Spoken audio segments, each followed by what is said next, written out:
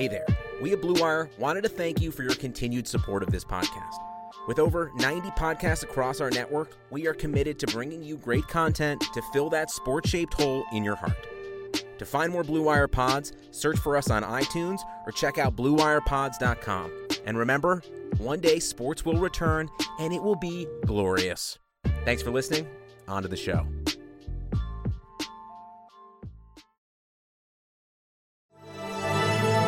Blue Wire. Three on the way. Yes! Paul George nails it for the win. Kawhi Leonard. Curry way downtown. Bang! Rose fires away. Bang! It's over. Oh, blocked by James. Welcome back to Dunks and Discourse, Episode 7. I'll be joined, as always, by my co-host Jabari Davis, and we are going to break down The Last Dance, Episodes 3 and 4, talk about the 10-part basketball documentaries that you were interested in, based on the results we got in the Google form, and then we're going to talk about Amazon Prime's Hunters. Jabari, how you doing, man? Not bad, not bad. You know what, to be honest with you, just as excited as I was last week, because this documentary is everything right now. It literally is everything right now, but it's everything for me. Yeah, I was feeling the literal tonight. I was not as invested in the last two episodes as I was in the first two, and I'm not sure I'm digging the tone specifically set in the fourth episode, which is kind of that the Bulls were the underdog heading into 98. But we'll get to that. So let's start at the top. I think the key idea of the first episode tonight was losing to the Pistons. We get the fun backstory on Dennis Rodman. We get kind of the coaching tree. We get the Doug Collins Michael Jordan relationship, and then ultimately Doug getting ousted out in episode 4. But what were your initial thoughts from these two episodes? Yeah, I was really happy that they showed that background on the Pistons rivalry, specifically because it makes it that much crazier and that much more significant that Jordan and Pippen and those guys were willing to embrace the signing of Rodman with open arms. Now, of course, the smart thing to do would be to bring him in there, but as you saw in tonight's episode, it is particularly in episode 4. Episode 3. That was serious. That was really and truly bad blood. And and to that point, Mike very clearly still hates Zeke to this day, and I'm here for it. Yeah, I like it too. Honestly, I'm glad it's not fake. But there's a lot of going back and forth. Is he the ultimate competitor? Is he a classy sportsman? Were they the underdogs? Were they the overdogs? And we'll talk about this because I'm just going to add some context that obviously the doc didn't, because they're selling you on the greatness. But we'll get there. I want to talk a little bit about sort of the culture of that rivalry. Mm-hmm. And I did find myself in episode 3 specifically wishing that existed in today's game. It would be, as much as like KG and Paul and those guys didn't really like the Heat, I don't feel like LeBron hates them. Like I've never really got that back. It would be more fun if Steph Curry and LeBron absolutely hated each other. It would be more fun if Kevin Durant and whoever, LeBron, Curry, Westbrook, he's got lots of people he could pick, absolutely hate each other. And that's just not the case in today's game. And it's not like, it's not like hip hop or, we don't want real feuds, but it was nice that they go out on the floor and they really wanted to hurt each other. And in the interviews, 30 years later, they are still so bitter. Well, if we're being honest about it, a lot of it has to do with the way the game is played. It's as simple as that. Like, we don't play, and I say we, I'm talking about today's NBA, does not play with anywhere near the sort of physical aggression and physical intensity. Now, obviously, the game is still physical. It's still, assertive. They're still playing with energy. They're still playing with effort. But you saw it, fouls that were just considered common fouls. You'd get kicked out of the game, and we'd be, the two of us would be sitting here whining on Twitter about, oh my God, the horror, and they were just regular fouls. They weren't even technical fouls or ejections or flagrants or things of that nature. So I honestly think that plays into it. When it's one thing to have a rivalry against a guy. It's one thing because LeBron James clearly wants to beat Steph Curry and vice versa. But it's a whole other thing when that man has been beating you down, slapping you in the face, taking you out, and also knocking you out of the playoffs multiple years. I do think that it lended itself to more bitter rivalries. Yeah, it did. And to be fair, like there was something to this, and I think it made it more fun, and I think it was a great talking point. But like Jordan and the Bulls never really beat the Rio Pistons. Well, they beat them later. Yeah.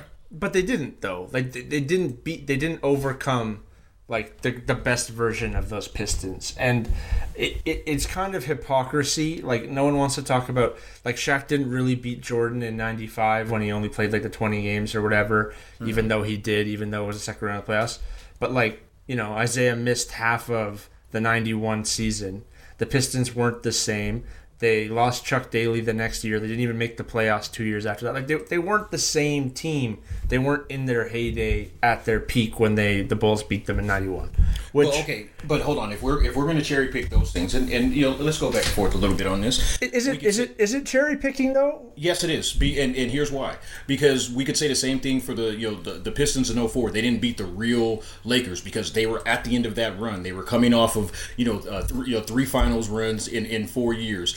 They were very clearly broken down. Karl Malone was done physically. Gary Payton was done mentally.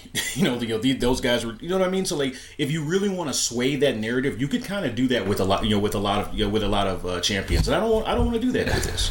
I do want to. I do want to do that, and I would do that. Like the 04 Pistons, absolutely were fortunate that the stars lined up. That Shaq wasn't all right. That Karl and Peyton weren't in the fold in the way that the Lakers thought they would be. And they played a great series and they won a title. I'm not taking that away from them. Just like I'm not taking the 91 title. Like you're the champ, you're the champ. Mm-hmm. But the Pistons that the Bulls couldn't get over weren't the Pistons that they saw in 91. And you could see that. It's nice that like Michael got into the gym and he added 15 pounds and he was stronger, but that team wasn't getting swept. The Pistons they played the prior 3 years weren't getting swept. Oh, so I see your point, but the same thing could be said about those Pistons. They didn't get over the hump until the late 80s when their guys were primed and ready to go. When they had the right pieces around them and when those guys were in their primes, that's when they finally got over the hump. You know what I mean? Like, so it kind of goes that way across basketball. That's kind of how it always goes. You're the big dog until you're not, and then the next one comes up and gets you. Even if it's at the end of your run, me personally, I still give absolute credit. In order to be the champ, this is cliche as all hell, but in order to be the champ, you got to beat the champ, and if you did that, you're the champ. I'm not gonna take anything away. Yeah, and again, I'm not taking that away either. I'm just saying like. This doc is it's about glory, right? It's about the glorification of one player, and if a little shine gets on anyone else, great. But I'm just gonna throw it out there. Like, there's a reason that Jordan absolutely fucking hated them, and it wasn't because they were elbowing him. It was because he couldn't get over the hump, and the stuff that he admitted, which was that he wasn't getting the coverage that he wanted.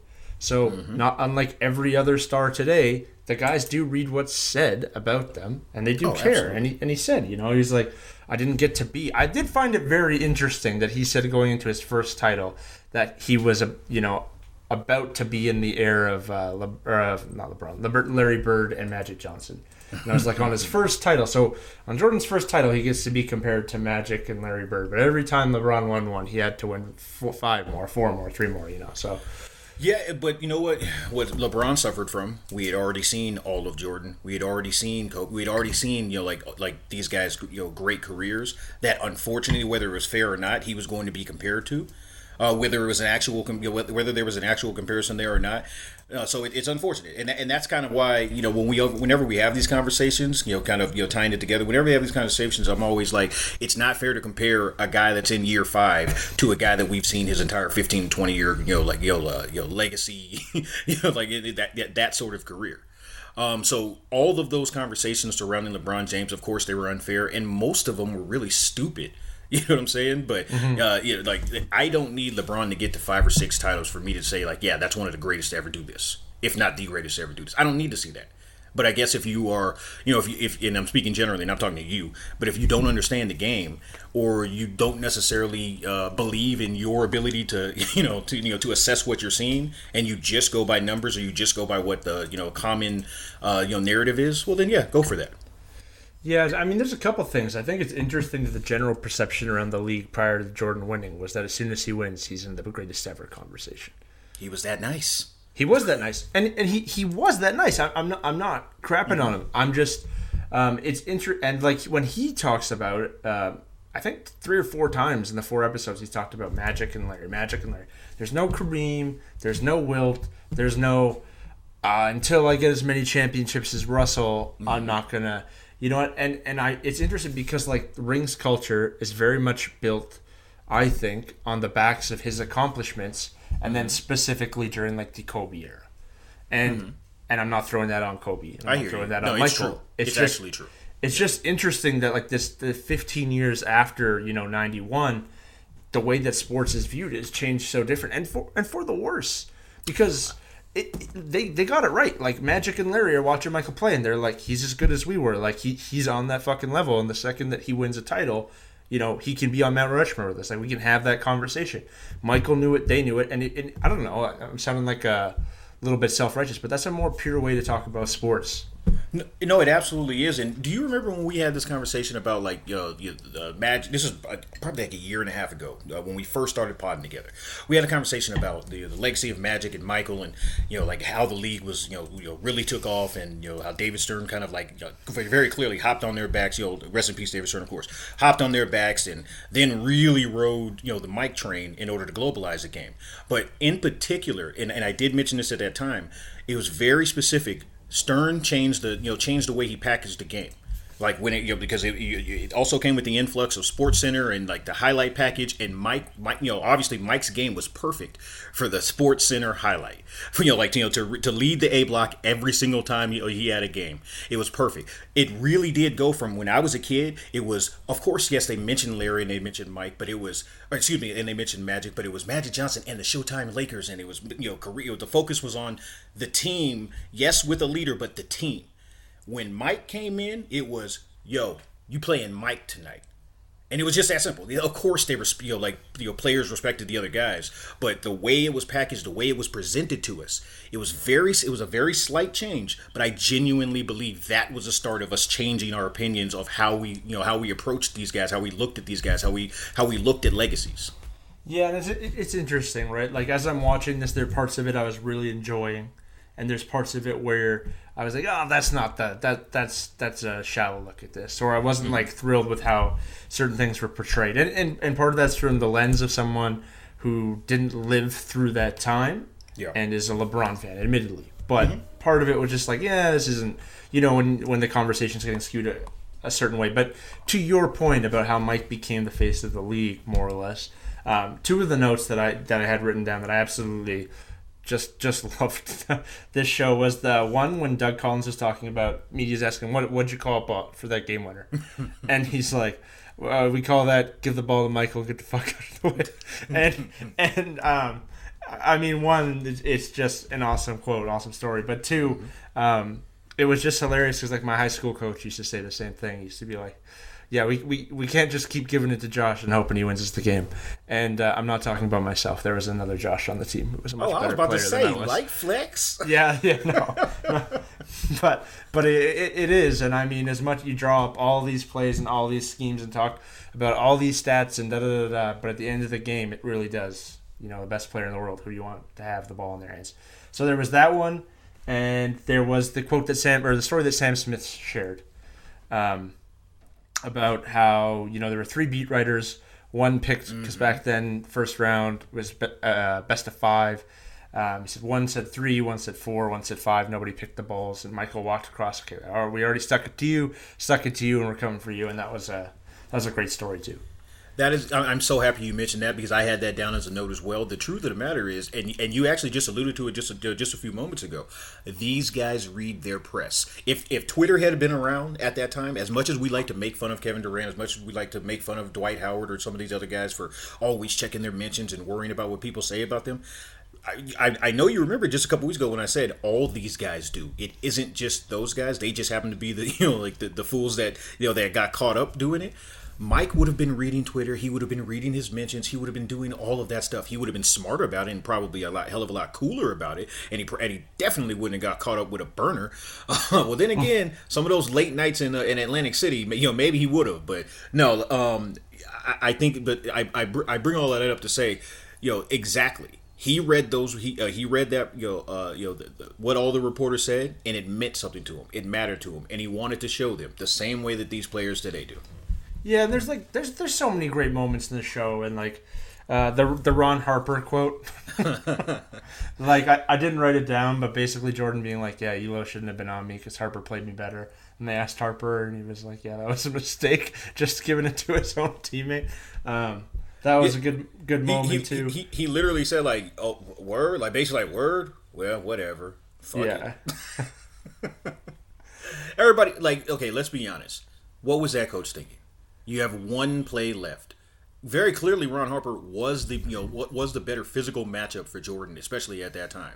Why is he putting Craig Elo on him?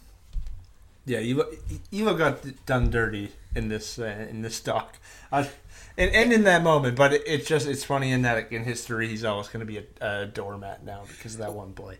And it sucks even worse because, and I'm sure you saw it. He was the guy that drove past the guys on the perimeter and scored with only a second left on the other side. He went from hero to a moment, a figure in history in just a span of about 30 seconds. Oh yeah. Aside from the coaching and the Pistons, so we talked Rodman a little bit. The Vegas story, I had heard that he had a vacation. I did not know some of the details, and the quote from Phil's telling Rodman he's got to run through, he's got to get the muscle memory, and Jordan's like, "You got his body here, don't beg for too much." Something that was great too. It really, you know what this doc has done. What's funny is Jordan came out saying, people are gonna not like me or think I'm a bad guy or think I'm a mean person. Really, what this documentary has done is it's humanized him. Because we deified Jordan so long ago that he hasn't been a real actual person to any of us for outside of just being the crying Jordan meme and somebody to point out and say, hey, look at that mustache or look at his dad jeans and all that stuff. Mike hasn't been a real person to us in so long. So it's really good to see this behind the scenes stuff for me, the good and the bad. Yeah, and I agree with that to some extent. I do think the anecdotes and getting to see him open up a bit has been awesome because he's tough. He's tough to get out for things. Yep. Even when Kobe passed, I wasn't sure what his level of involvement would be publicly because he's just not someone who generally entertains a lot of this. But I do think it's still ultimately he and his people had their hand on the stock, and I think it's not a objective look at him, and I think I was crazy for hoping that it might have been, but he's such a deity. There's nothing he could do where if he shook their hands, if he didn't shake their hands, if he's fuck them motherfuckers, he's an asshole, they were the greatest. There's nothing he could have taken any side on any moment in this doc and people would have praised him for it. Yes. I did like the story. The dude's a nut though, and something that people aren't talking about enough. This guy Doug Collins runs a practice.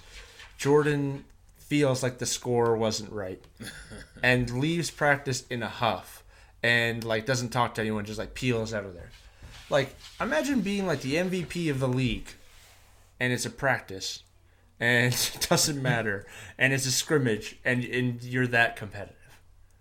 It was almost the contrast of that moment. This man ripped out a scrimmage because he wasn't happy with the practice score, and then after immediately getting iced by the Pistons, he just was so calm and professional in that interview.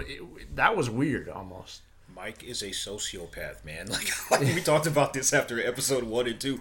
Mike's a sociopath, and I really hope they show more of it in these upcoming episodes. Even though obviously they're going to show the situation with the dad, and I'm looking forward to that. And I'm sure you're going to ask what I'm looking forward to in the next couple episodes. I really hope they get to more of his psychopath behavior because I'm hey, look, it's a part of the story. It's absolutely a part of the story. It's a part of what kind of led to us, seeing him in this, seeing him at the level that we see him as.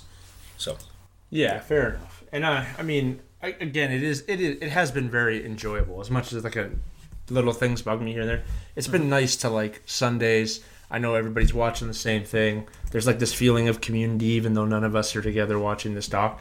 I'm not like trying to be like touchy-feely hippie Phil Jackson corny, but it is nice vibes.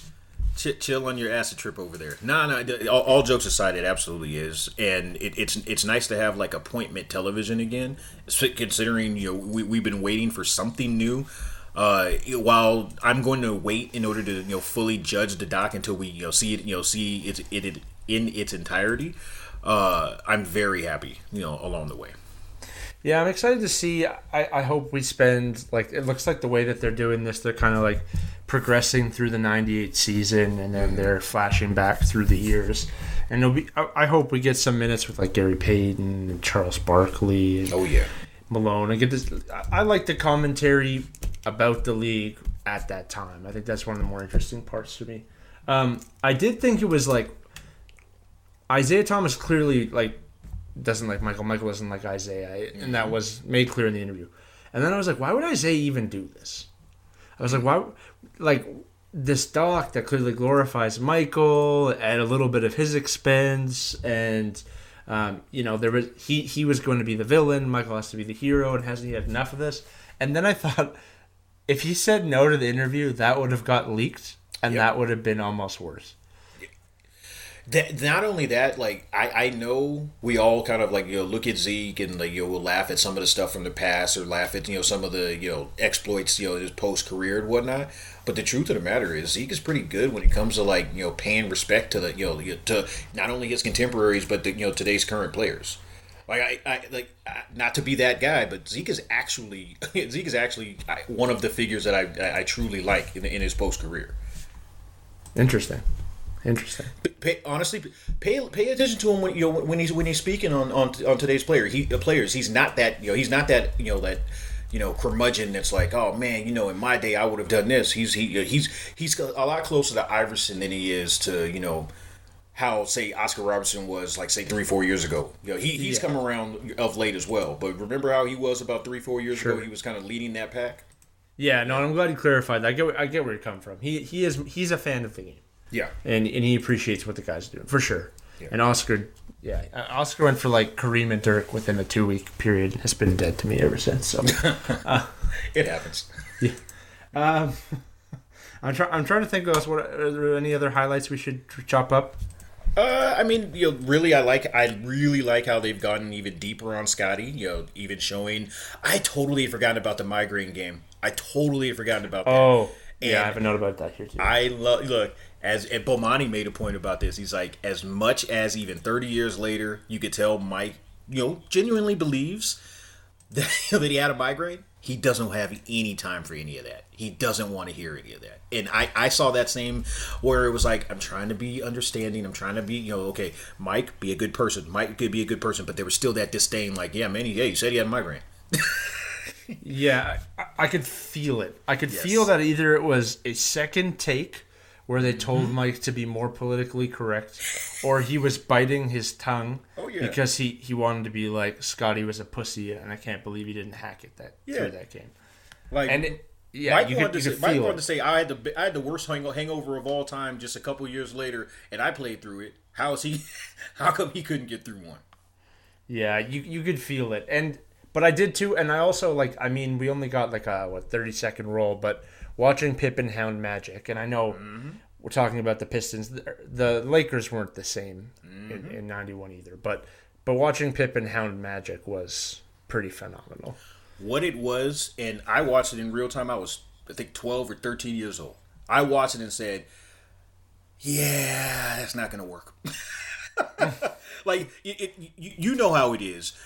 Say it's like whether you've always played your older brother or you always played your dad, and then all of a sudden, the younger brother can beat everybody.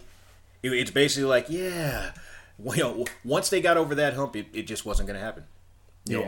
Magic in '85 would have I think would have given Pippen just as many fits as Pippen gave him. Magic in '91, that wasn't going to happen. Yeah. And I mean, like, I had to look at exactly like what Pippen's stats were in that finals, but it's impressive. It was like 29-6, 2 steals a game, and you're D'ing up Magic Johnson. Yeah. And you're giving Magic Johnson the work. Like and initiating the offense on the other end and hiding Jordan, never mind.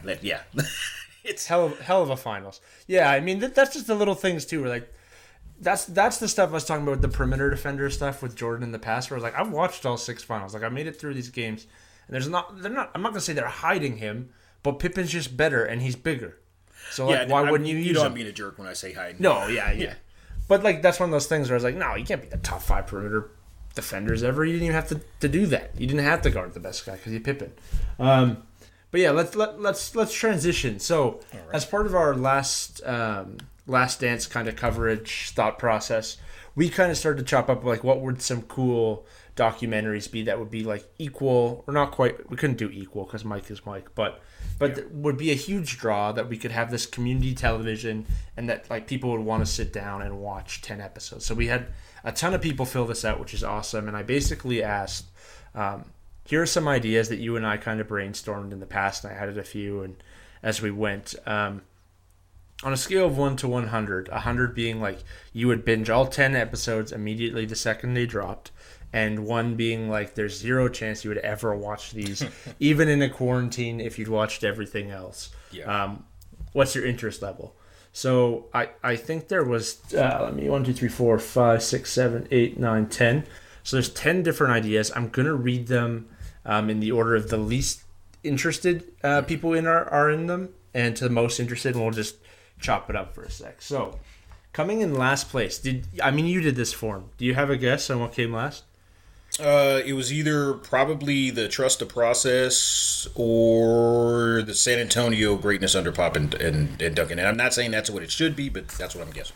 Yeah, you know what? Like Philly has this huge, loud following, but my lord, people do not want to watch a documentary series on Hinkie and the Trust the Process Sixers. There's a 10-parter. No, 42.3 was the average vote on this guy, and. You know what? I think the 10-parter is the thing because I would absolutely watch like a 30 for 30. I'd watch an hour on this, but 10 hours might be too much. Yeah, maybe even an hour and change. And because there are a lot of different angles you can take this, and you can even spin it and try to make Hinkie into the martyr that that really should have been respected and appreciated a lot more during his time. But I'm not going to sit through multiple episodes for that. You would have a lot of people to interview though. Yeah. Yeah, you had a lot of people sporting Sixers jerseys over those years, so a lot of of those top picks that didn't pan out too. But we don't have to pile on them. True. 04. The next one was the 2004 Olympics, and I feel like this is compromised because I got a ton of American followers, and this would be great, man. The 2004 Olympics in Athens would be great to look back on. Like that's a big deal. When Team USA doesn't show out in basketball and things fall apart and like everyone loves Manu, like it would be great to look back on that. I'm sticking with it. It would be great to look back on it, but I'm gonna keep it real with you. That actually should have been the last one. Boom! Yeah. Look. It's 100% a potentially very entertaining 30 for 30. There's no chance in the world you ever want to watch 10 episodes on that. Oh man, you could do it. You just like the hype going into the Olympics and like the Americans being the giant, things started to fall apart. Would have been great. Like I said, I'd watch it, but I couldn't do 10. 50.9, so pretty tepid response on it though. Okay, the life story of Kareem Abdul-Jabbar, 52. Disappointing. It is disappointing. But you know what? That's the reason why they need to do it. Because that many people don't recognize how incredible his life story is. From growing up, the way he grew up, the era that he grew up in, the area that he grew up in, the dominance at Power High School. I already did this last week, but and on down the line, it's a shame that folks don't truly acknowledge, and it's not their fault. They don't realize or recognize or just know how great of a human being, let alone basketball player, Kareem Abdul-Jabbar is. Yeah, and I mean, shouts to at Montreal Mark Griffin, great guy, who was making the case too. He was like, from being a recluse to writing like detective novels to like getting involved in politics to like being the best player in basketball, being the only player who was the best player in basketball the second they stepped on the court. I mean, it would be good. I think it would be great, and people don't know who he is, but I thought people did Kareem dirty here.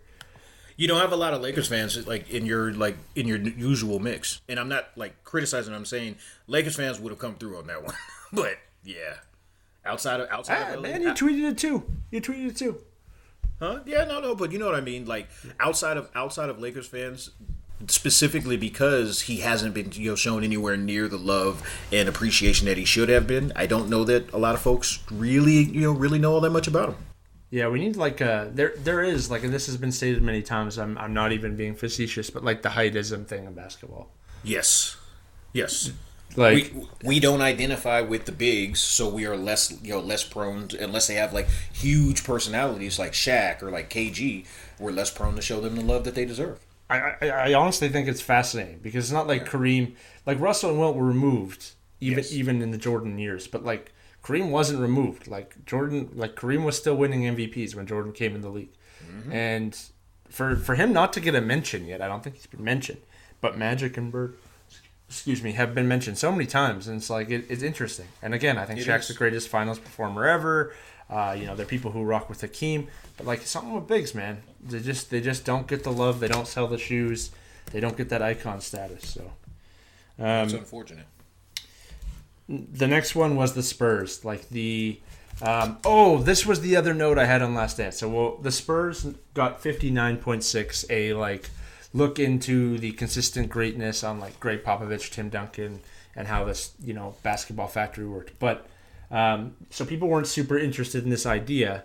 However, I do think, and I've gone on a rant about this before, Greg Popovich deciding to deal Dennis Rodman to the Bulls because he couldn't level with the dude, because they couldn't make a relationship happen, because they couldn't get to the meat of whatever the issue was, is an all-time bozo move that he never takes enough heat for, and directly it's been made clear in this documentary, even by Michael Jordan himself, they are not three-peating without Dennis. Maybe they win another one, but he was a key factor. And then 20 years later, and we are still one day going to find out what actually happened with Kawhi Leonard behind closed doors, because something did happen. And it seems sort of like the same idea. Kawhi and Pop reached some sort of an impasse, and Pop traded him away for DeMar DeRozan. Those are two pretty big footnotes in history that don't get talked about enough, that directly led to titles. To that point, and while I don't want to see 10 episodes on the Spurs, I'm glad that you tied that together, because I think that's really a testament just to how great Duncan was and how unique his willingness to be coached, specifically in the manner that permitted Pop to coach him. That's extremely unique.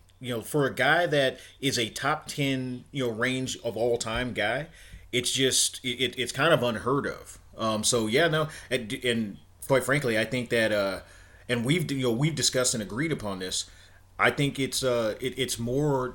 I think we have underrated the greatness of Tim Duncan, not just on the court but off the court as well. I agree able to keep that together.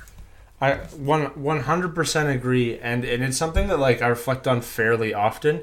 Yep. Just San Antonio's kind of gone to shit by their standards, not by the Knicks or the Kings standards, but by the Spurs standards. Things have really fallen apart, and I think so much of the credit for stability and consistency and leadership went to Popovich, and it's looking quite clearly like it should have gone to Duncan. Yeah. And it's a big factor. The next one was the 7 seconds or less Suns, and it got a 60.8. Okay, so first, I'm going to be honest with you. I was like, hell no, I don't want to see 10 episodes on that. Only because honestly, I saw it mainly as a story about those D'Antoni Suns.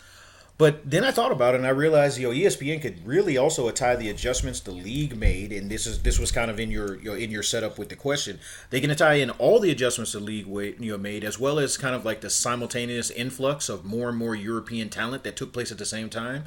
Obviously, where that style of play was already popular, and if they branched it out and kind of didn't just make it about that 7 seconds or less, I might be into a full 10-parter for you. Shouts to _ @Anthony Nash, who gave me the addition for the form. And, I think this would be good, too. I think there's so many little subplots which really make these docs. talk about the Nash MVPs, talk about Nash leaving Dallas, and talk about D'Antoni, revitalizing the franchise and the change in offense that it led to for the league. Talk about, Nash getting those MVPs over Kobe. Talk about, there's so many fun things you could talk about there. And I don't know, I'd be into it. Yeah, he was certainly given those, yeah. Talk about how many times the Suns got... Talk about how many times the Suns got hosed by the Spurs, by Amari's knees. Stay on the bench. Yeah. Wow, sounded petty. Sounded big time petty. Sounded Zeke hi. petty. Excuse me. My name is Jabari Davis. You haven't met me, clearly. Okay, number 5, and this is the one I don't get. And I had an option at the end of the form for people to write in, and in the first 100 people who answered this thing, I got it 10 times, so I added it in. Malice at the Palace. I don't know how you do 10 good episodes on Malice at the Palace, and it got a 62.6. I'll be honest with you, you can't get to 10. You might be able to get to 2 or 3 if you extend it to how it impacted the league from an optics standpoint. Particularly how the late and great David Stern handled the dress code policy and certainly some of the marketing following that situation. But there's no chance you can get to 10. So I get people liking the sensational story, and of course it would be exciting as just a 30 for 30, but unless really even if you broke it out to those other things that I just mentioned, you're only getting 2-3 episodes out of that. You know how it's you sometimes you just remember you're watching a game, you're talking about someone, or something jogs your memory about some moment in basketball, and then you go to the timeline and you're like, remember that moment, and you have a nice little interaction with people who also love ball, and people remember that moment. The problem is now ESPN, Bleacher Report, all these places at all these little highlight accounts, whatever. It's every year it's this is the date that was Malice at the Palace, and then every other day there's oh, y'all don't remember Ben Wallace, he was so bad, and it's just it's kind of taken away from it for I feel the last anniversary of Malice at the Palace, I watched the video again, and I was man, I've seen this so many times now, it doesn't even feel oh yeah, wow. There's not enough time in between talking about it for it to even jog your memory. And that whole, fight, brawl situation takes place over the course of, 14 minutes? Yeah. So, how do you say 10 episodes? I 100% hear you. Yeah. To be honest with you, in actually that point, I'm glad you made it. That's the reason why you wouldn't even get 2 to 3 episodes out of it. You can talk. Really, it's just a 1 episode deal. You talk about the brawl, and then you talk about how it impacted all everybody else. Yeah, no. I do. It's funny that you mentioned that. I do agree about the reminders where I like them and I appreciate. Oh, hey, that's the reminder of that. It leaves it to where it's always kind of on your mind. So it's not so by the time it comes around the following year, you're just oh yeah I remember that. It's Kobe's. It's Kobe's 81 too. Every year, when we get to Kobe's 81, there's every account trying to make a joke on Jalen Rose and post some highlights. The same jokes. And it's Kobe's 81 is gonna bang more if I haven't seen it in 3 years. And man, he was bad that game. But it feels we just talked about it and then it rolls around. Maybe I'm just getting old. But I actually agree with that too, and I think that they should, instead of focusing on Kobe's 81, they really should be focusing on the 62 that he put up on Dallas for 3 quarters. That's really what they should be focusing on. I honestly was you're agreeing with me on this? I do agree with you, but I also had to do that. I do agree with you though.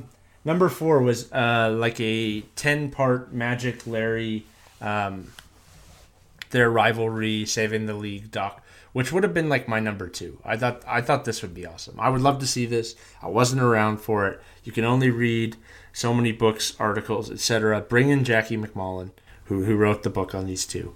Have her consult, do the 10 episodes. I know that HBO is doing a historical fiction Showtime show or whatever, but I don't think they can fill different voids. Yeah, okay, so here's what the only part that we disagree on, because yes, 100% I'm all in, give it to me, inject it directly into my veins right now. I absolutely do not want it solely from Jackie Mack's perspective. I do not. Like, I get that a lot of people believe that she's a fine, storyteller, and I respect the hell out of the work that she's done. I'm not interested in that tone being the basis of it. Quite frankly, it's not. I don't have a problem if she's a part of a panel, but I prefer to have a panel of folks that consists of their contemporaries, them like those two players themselves, and a host of folks that covered the league across from both coasts. You know what I'm saying? Not just somebody from a Boston perspective. Yeah, I mean, Jackie rubbed you the wrong way once upon a time. She certainly did. Bird pro Ted, but the thing is, like as a consultant, bring her in as a consultant, not as like the executive director, producer, right? Just as a consultant. That's all I say. Bring a few. Yeah. Let's have a party, not not just a solo gig. So the third number 3. So the idea that came in third. Wow, doing well here. 67.8. 10 years from now, doing a retrospective on the Steph Curry, Klay Thompson, Draymond Green, and later Kevin Durant Warriors. Hell yes. Once again, you, inject this one right next to the Magic one. Honestly, you can go from the development years under Mark Jackson to all the craziness that went on surrounding his departure, which I'm hoping to see. Obviously, Kerr's immediate impact, how Steph's previously injury-riddled seasons kind of led to his contract being just franchise-friendly enough to continue to put quality pieces around him. Honestly, there are so many things before you even get to the turmoil, before you even get to the turmoil with Draymond and KD and all of that stuff. That I do think you can get a 10-parter out of this. I hope they have some film of Mark Jackson praying over Curry's ankle. Please do it. Please. I hope. You know what? I was watching another thing that came to my mind watching Last Dance was, compared to playing with Jordan and Dennis Rodman, talking down Draymond Green is probably not all that strenuous for Steve Kerr. That really probably prepped him for what he was dealing with. If you think about it, Kerr really only has a problem with him taking threes. Like everything else, he loves about him. He loves what he brings from an intensity standpoint. He even makes excuses for him, or tended to make excuses for him when he would get out of control, and then all of a sudden it would be, okay, Draymond, slow it down. Why are you going out of control every time? Like every time down the court if it's not working. He even makes excuses for that. But really, the only time I ever saw him truly take umbrage with something that Draymond did, it was when he kept on firing up those corner threes that in that one stretch. That really did do a number. Yeah. The final two, so the biggest hitters, the Miami Heat Big Three, rise and fall, 69.5. Tough crowd that was the second highest. I'm not gonna lie to you, that would not have been in my top 5. It's interesting though, like people, like some of them, it's like 90-99 because I can see their whole ballot. I can't see who. I didn't take emails, but it'll be like 90-90, 85-84, 1. And it's like, oh wow, you really like whatever team they didn't like or player they didn't like. It was just very clear that there. That's it. Yeah. Look, this is another one of those ones where I would thoroughly enjoy 2 to 3 episodes. I don't think that you could break it out into 10 episodes, but I could be wrong. Disagree. Oh, yeah. You've got 4 years plus whatever you want to do to lead into it and close it off. Pretty much. That's a lot of film, man. Yeah. Well, I mean, but okay, so it's a lot of film, but I'm talking about film that I'd be interested in watching for 10 episodes. Fair enough. Yeah, I would be very interested in this one. I'd watch it. I'm just saying, if I had to choose, it wouldn't be one of my first choices. I think I might be more interested in a LeBron retrospective. Just give me like LeBron's career 10 years from now or 15 years from now, like whenever he's retired and people can talk on it, speak on it. That's going to bang too. It's going to be Jordan level. One of the notes, just quickly in response to that, one of the notes I had down here was, unless you also added in LeBron's eventual departure, his success in Cleveland, and kind of like his whole story. So yes, I agree with you. Yeah, like LeBron's career retrospective is going to be 100 though. It's just going to be it's going to be. And I do I really like the flashbacks here for Last Dance because I wanted the career. And I almost wish like we had a little bit more time at UNC.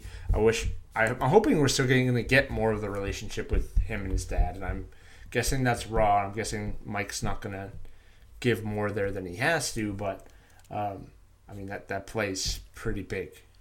It has to be coming up. Yeah. Like, they're doing it chronologically, essentially, with all the flashbacks. So it has to be coming up.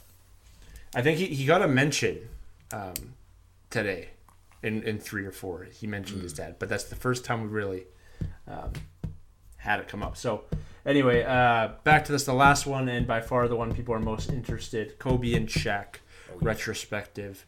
8 years together? Yeah, 96 to 2004. 76.5. So just about everybody is into the Kobe Shaq retrospective, which I think would be great. Although it does, I almost think wait now.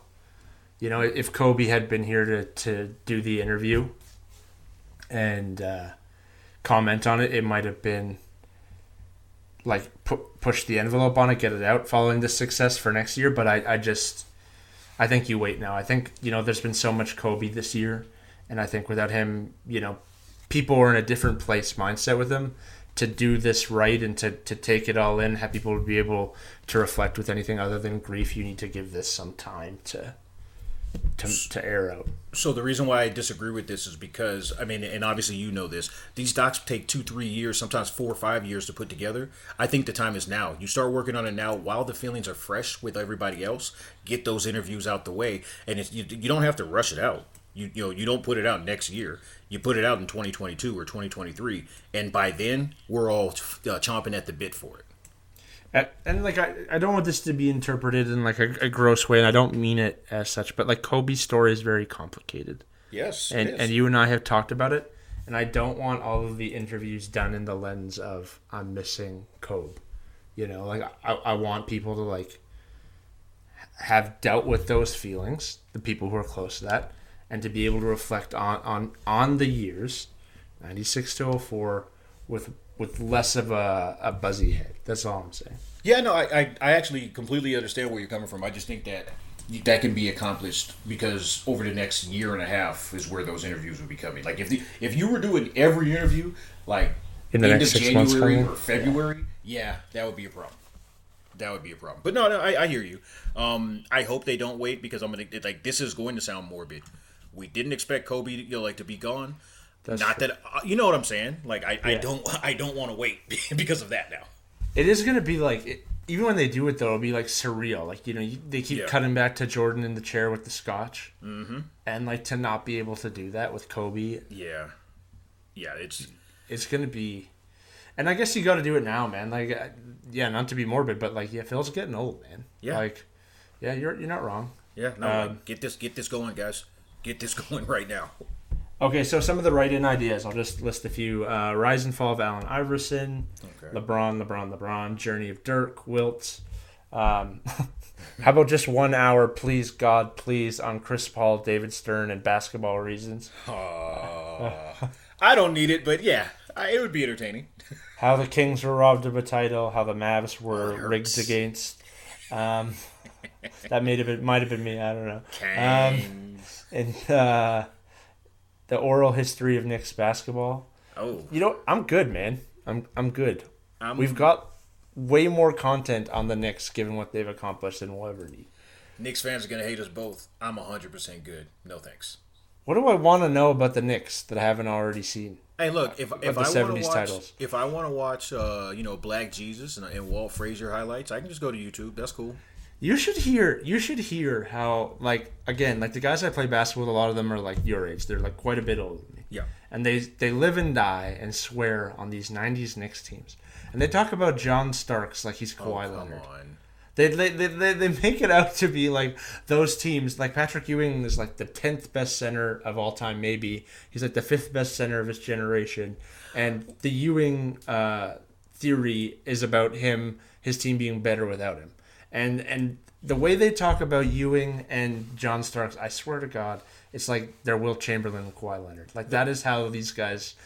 They weren't that, man. So let me just say this: let us not let us not place Patrick Ewing and John Starks in the same conversation, in the same sentence in this conversation. No, but those are the two guys that always get talked about, man. Yeah, It's no. Patrick Ewing, I will say this. If he didn't play at the same time as Michael Jordan, I genuinely believe that the way that we look at him is significantly different. Patrick Ewing was great. Yeah, he was legitimately great. John Starks was cool. Like, John Starks, if you're a Knicks fan, you love him because he's your scrappy guy that could hit threes and do a couple things. But Sometimes nobody was exactly. We're not talking about Game 7s.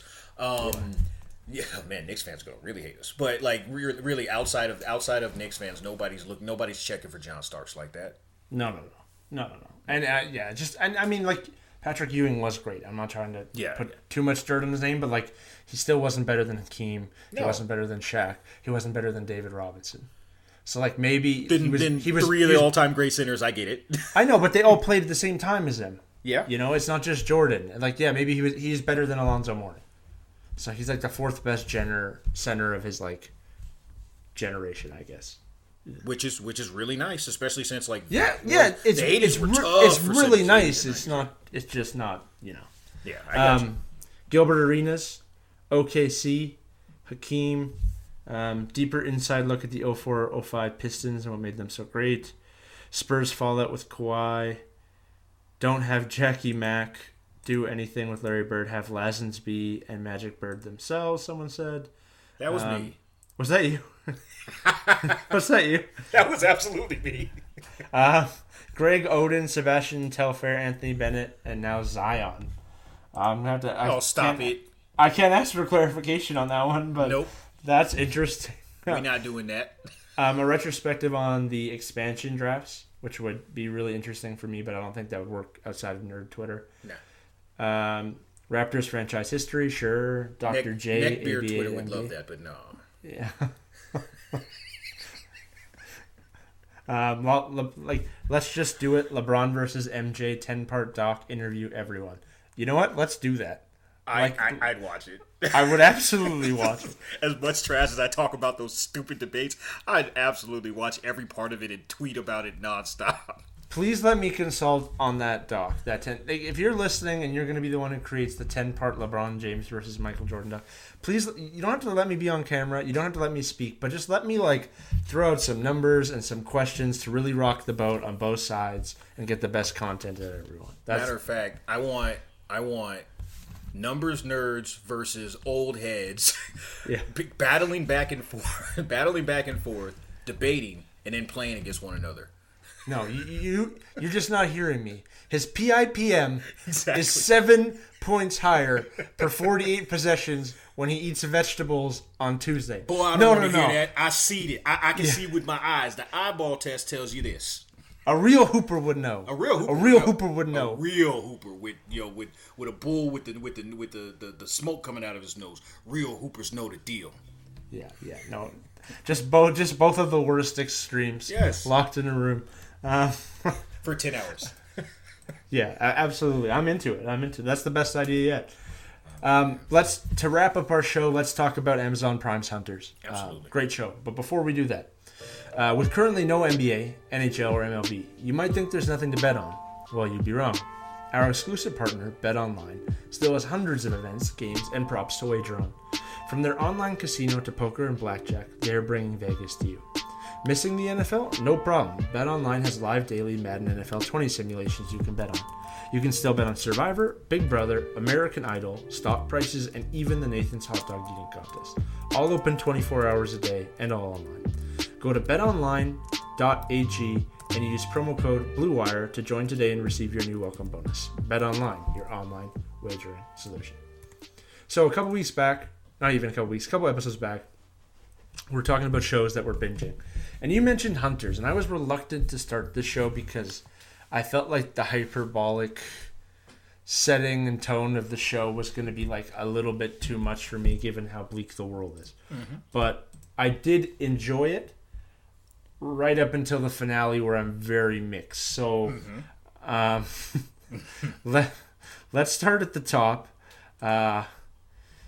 Early season versus late season. So if you haven't watched it, we are going to spoil some things. This is your warning to go watch Hunters on Prime. We're not going to spare your feelings. We're going to talk about it. Because this at the end, the storyline twists. Anyway, so in the early season, we have Logan Lerman. His grandma is murdered. He gets dragged into this group of not just Jews, but individuals who are hunting Nazis who have infiltrated America as high as the White House, and were brought over in large part by the American government following World War II to help with science programs, including NASA. That part is true, by the way. I looked that up. Mm-hmm. Wow. Yeah, that's crazy.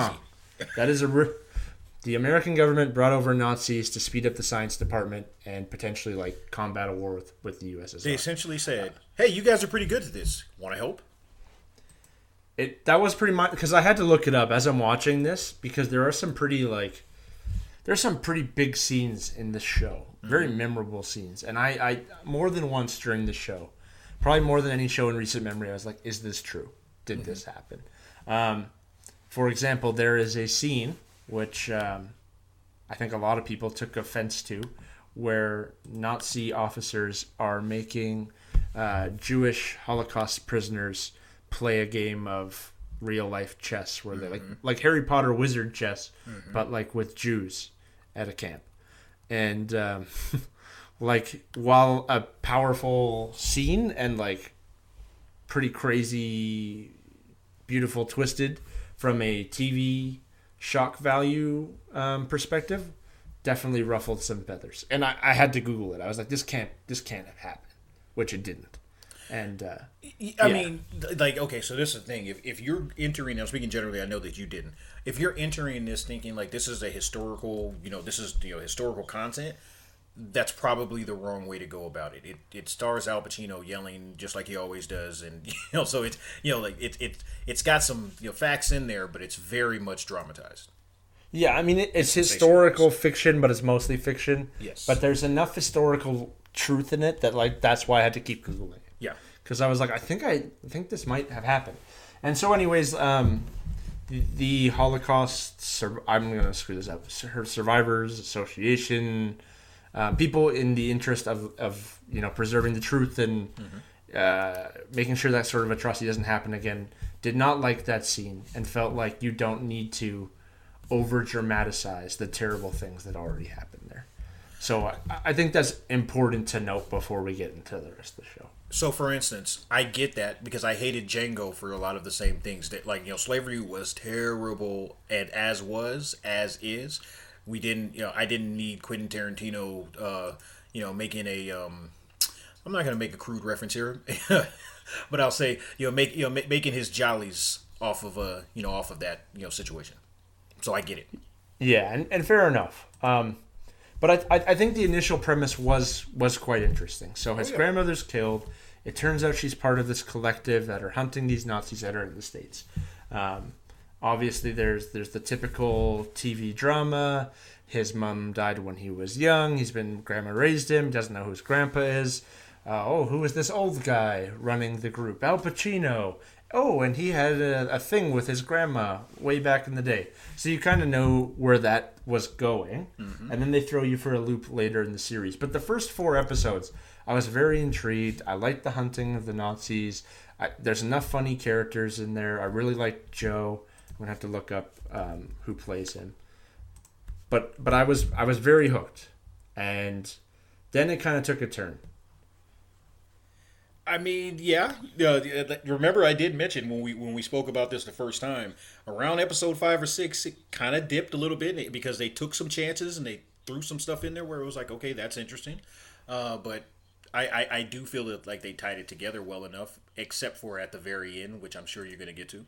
Yeah, we're going to get to. So the flashbacks are great. I thought I love the backstory of both. Well. Of Al Pacino's characters, and his grandma's characters, and like the camps, and like some of the terrible things that had happened there. And I think it shines a pretty crazy light. And rather than the chess scene and some of the over dramatized scenes, the Murray Markowitz and Mindy Markowitz, played by Saul Rubinek and Carol Kane, there's a scene where they're getting taken to the camp. They're getting pulled apart as they enter the camp. Women go one way, men go the other way. And Murray Markowitz is holding his young son Aaron. And when he refuses to let go of the son, a German officer moves him and shoots the kid, and that was a hard scene to watch, man. There's a like. Anytime a kid is killed, sorry, like that's difficult, but that was just like soul crushing. Yeah, and there's not a ton of scenes that just rip you up inside like that anymore in television, because writers have gone very hard out of their way to like do whatever they can to make you feel as you become desensitized to television. But like, it wasn't just that he shot the kid; it was just like being the father of this kid and not being able to protect him and not being in control. And maybe that resonated so well because of how little control we all have over like the pandemic going on right now. Not to compare the Holocaust and the pandemic. That's not what I'm doing. But I think, when you're in a situation like we are currently where you don't have control, it's easy to see how hard that could be, on top of obviously the atrocity that's then committed. That scene really cut me. For sure, and for folks that have not seen the scene yet, what I can compare it to is, remember back in Crash, which is actually a trash movie in retrospect, but we all loved it back in the day. The scene where the locksmith and the store owner confronts him in front of the house, and it ends up looking initially like he shot the little girl, but of course we find out after the fact they were blanks in the gun. It's like that scene, except for the little kid did get shot. like that, all of that pain, all of that, this angst that you're feeling, and like that rushes to your heart, and then you realize, oh no, he really did cap that little kid. I like that poll. I'm gonna go 1-2. This is the worst kid death I've ever seen TV movie since G Baby in Hardball. Oh, I was like, G Baby, why do I know that name? Yes. Yeah. Why do you know G Baby, who has like 8 lines in the whole movie? Because when he looks over and that bullet's in G Baby, man, I watched that movie at like 12, I think, and I hysterically bawled when I saw that G Baby took that bullet. But yeah, it was like that. I was like 22, and it's like, oh, come on, dog. Like I didn't hysterically cry, but I was like, oh, come on, man, not G Baby. I was just devastated that G Baby died. And that was way before John Wick was killing people. So yeah, shout out to Keanu. Shout out to Keanu. Shout out to the Canadians. Always. One thing I didn't like: flashbacks mostly good. The satire joke clips lost me all the time. I was like, what are we doing here? And there's like these little like commercials every episode. I don't know, like they're 2 or 3 minutes, and they're like heavy satire, poking at how ridiculous some of these situations are. And while the point is noted, they didn't sit great with me. And that's exactly what I meant, leading into it, where like they took some chances that I just didn't quite understand in those middle episodes in particular.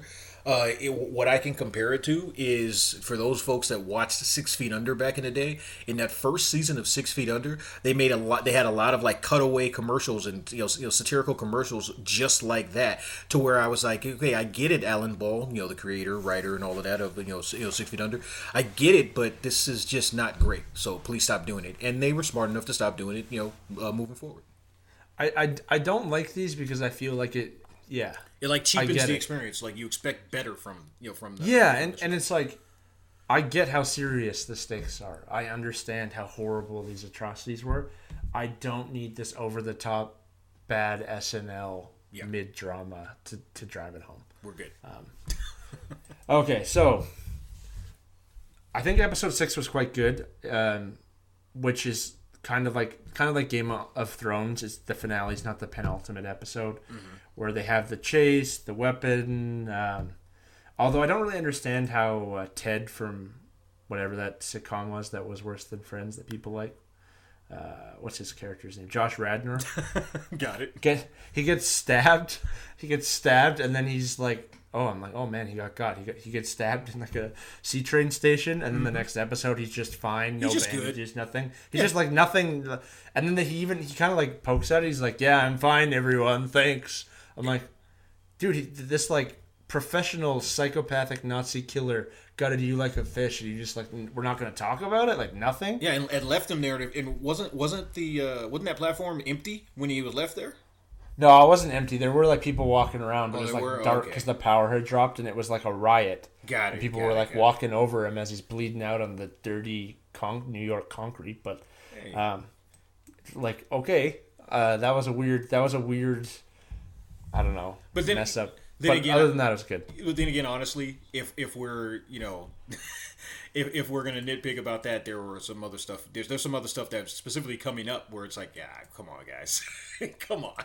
Okay, well that just bugged me. That's just like a plot hole. Yeah. But okay, so then we get to the finale, and it's kind of like, so Hunters hasn't been renewed yet for season 2, and they did that thing where they killed off the most polarizing person in the story, which is Al Pacino, the biggest name in the story. Yeah, spoiler. I told you they were coming. No, I know.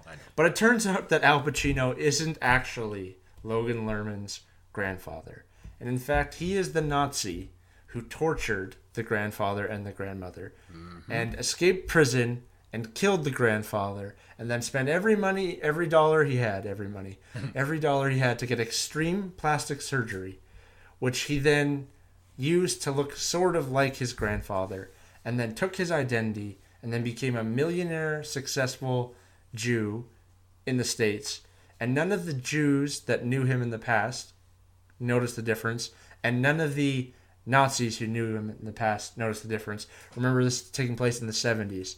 And then it's just kind of like a conversation before Logan Lerman kills him. And I just like, what? It was way too much. I was like, this is the most ridiculous leap I've seen on a show in a minute. So I was on the opposite end of that. I liked that twist. Really? I felt that way about the second twist. I was like, what the hell is this? Stop this. Stop this. And of course the episode and the season ended on it, but stop this. Okay, so this was twist 1. So twist 1 was Logan Lerman doesn't kill the psychopath Nazi when he has the chance, even though that guy like gunned down his friend, and Al Pacino had been pushing him to like, don't hesitate with these people. They're pure evil. Oh, I didn't see that as a twist, but I got you. Okay. Yeah, so then Logan goes and he tries to like redeem himself, which is when we find out the Al Pacino twist. Now, the other thing is like the Al Pacino, this sadistic doctor who made the main character's actual grandfather, and it is getting confusing to explain over podcast, kill 11 people in cold blood, having the change of heart was also like, oh, so after he ran a concentration camp and made people gun down people and then killed that guy and took his identity, then he had a change of heart and started hunting Nazis? Now he's like, oh, my bad, guys. You know what? That might have been a little bit extreme. Yeah, and then, you know what? My bad. Yeah. I've seen the light. Like, oh, come on, man. It wasn't even like the plastic surgery. I could have maybe believed if there was some sort of reason for his turnaround that made any sense to me. And they had it.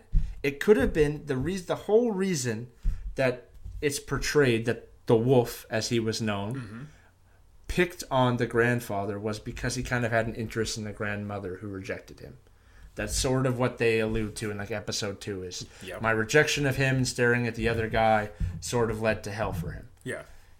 If it had been that he wanted to be with the grandmother, and then through being with this grandmother who was everyone's favorite person, he realized all of the terrible deeds, I might have been able to like reconcile the change of heart. But like I had a really hard time figuring it out. I was like, but Josh, not buying it. Even then, they didn't even have to go there. They could have simply made it. He wanted to specifically exterminate all the other former Nazis, so none of them could tell on him.